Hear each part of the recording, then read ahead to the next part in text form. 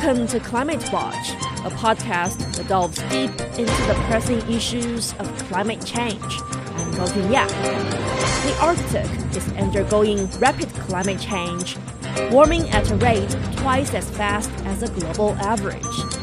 This drastic environmental shift is diminishing sea ice coverage, presenting unprecedented challenges for its native species, particularly the polar bear, the Arctic's top predator.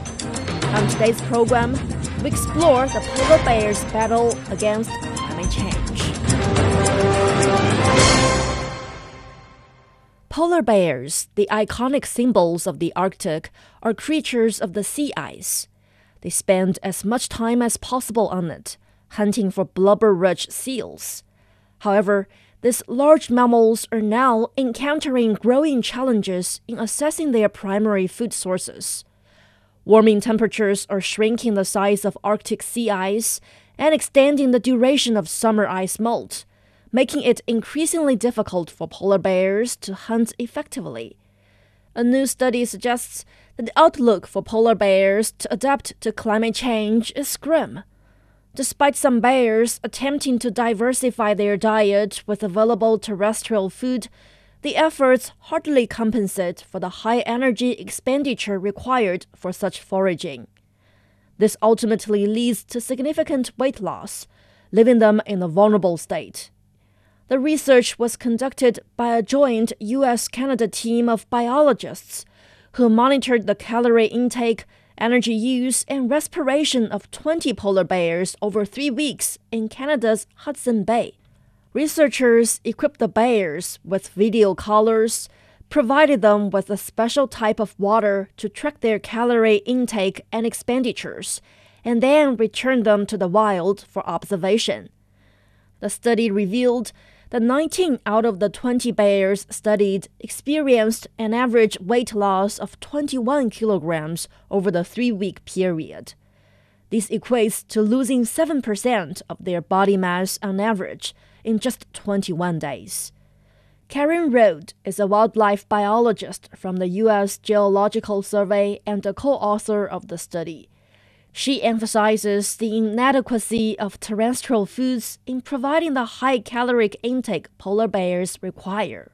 Foods, particularly that they were getting when they were on land, have pretty low caloric content, and the bears have to expend energy to obtain them.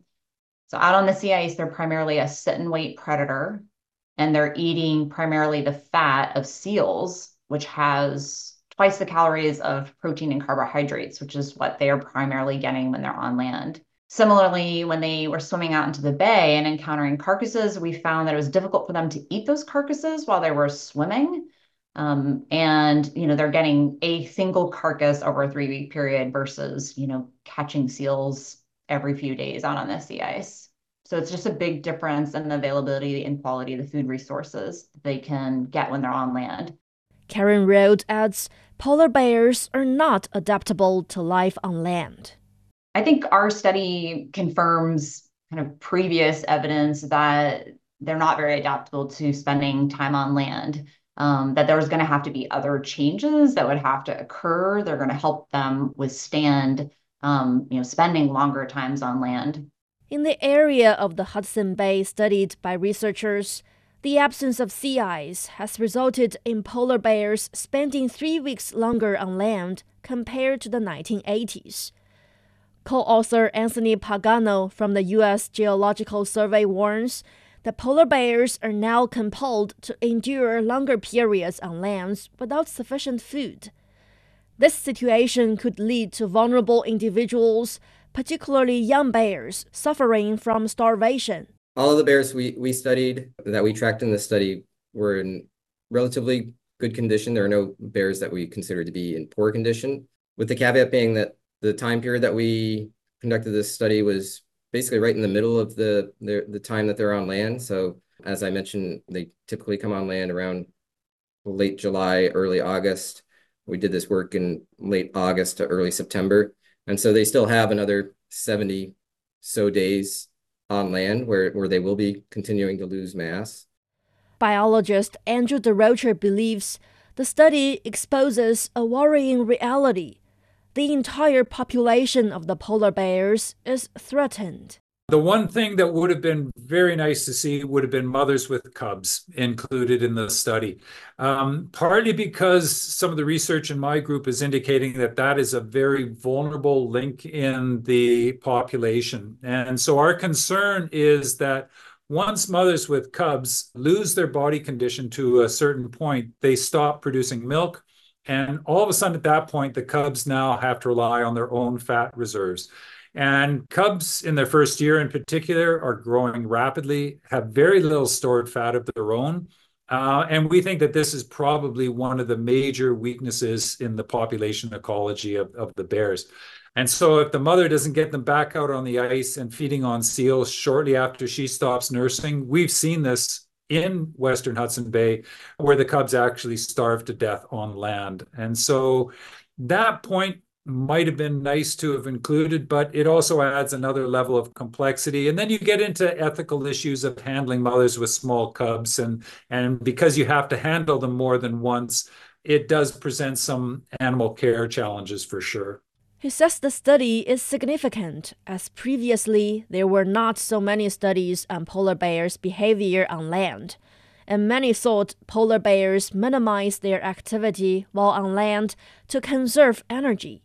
One of the things that was really appealing to me was the fact that it's a very elegant study in that they combine many different techniques to study a question about what is happening in this population relative to the increasing length of the ice-free period. So for me, I think it's a combination of sort of physiology, behavior, and looking at the movements of the animals. And of course, the video coloring is very nice sort of addition. So it gives you a better complete picture of what the animals are doing in that environment.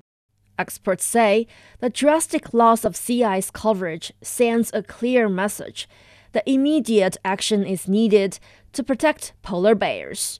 According to NASA, the ice cover in the Arctic shrank from a peak area of 14.6 million square kilometers to 4.2 million square kilometers between March and September 2023. The amount of sea ice lost during this period was enough to cover the entire continental United States. With an estimated 22,000 to 31,000 polar bears remaining worldwide, their status as vulnerable species highlights the urgency for conservation efforts to ensure their survival. Discover the realities and responses to our changing climate with Climate Watch. Uncover critical issues such as the Masai Mara's disrupted wildebeest migration and the drop in the Panama Canal's water levels. Delve into solutions for a sustainable future. Tune in to Climate Watch on your favorite podcast platform. Become more eco-conscious and take action to protect our planet. Now let's follow Yang Guang for the latest climate developments around the world. China's top envoy to the UN, Zhang Jun, is calling for accelerated efforts to bridge the North-South development gap and to efficiently enhance the climate resilience and food security of developing countries. Kenya says that more than 12 million children in the country are affected by climate shocks. Colombia has seen the number of critically endangered animal and plant species more than doubled since 2017. Scientists warn that droughts and heat driven by climate change and other factors are threatening to cause the collapse of the Amazon rainforest system. They predict that nearly half of the Amazon could reach a tipping point by 2050. A UN report says over a fifth of the world's migrating species are at risk of going extinct due to climate change and human encroachment. A study suggests that climate change not only impacts the total area of glaciers, but also alters the information they naturally contain about their past and that of the planet.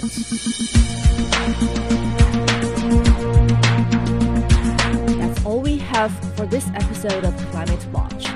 To listen to it again and to catch up on our previous episodes, you can search Climate Watch on major podcast platforms.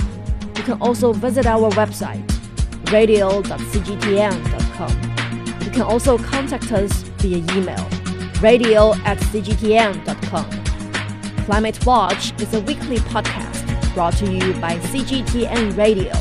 I'm Gao Junya. Thank you for listening.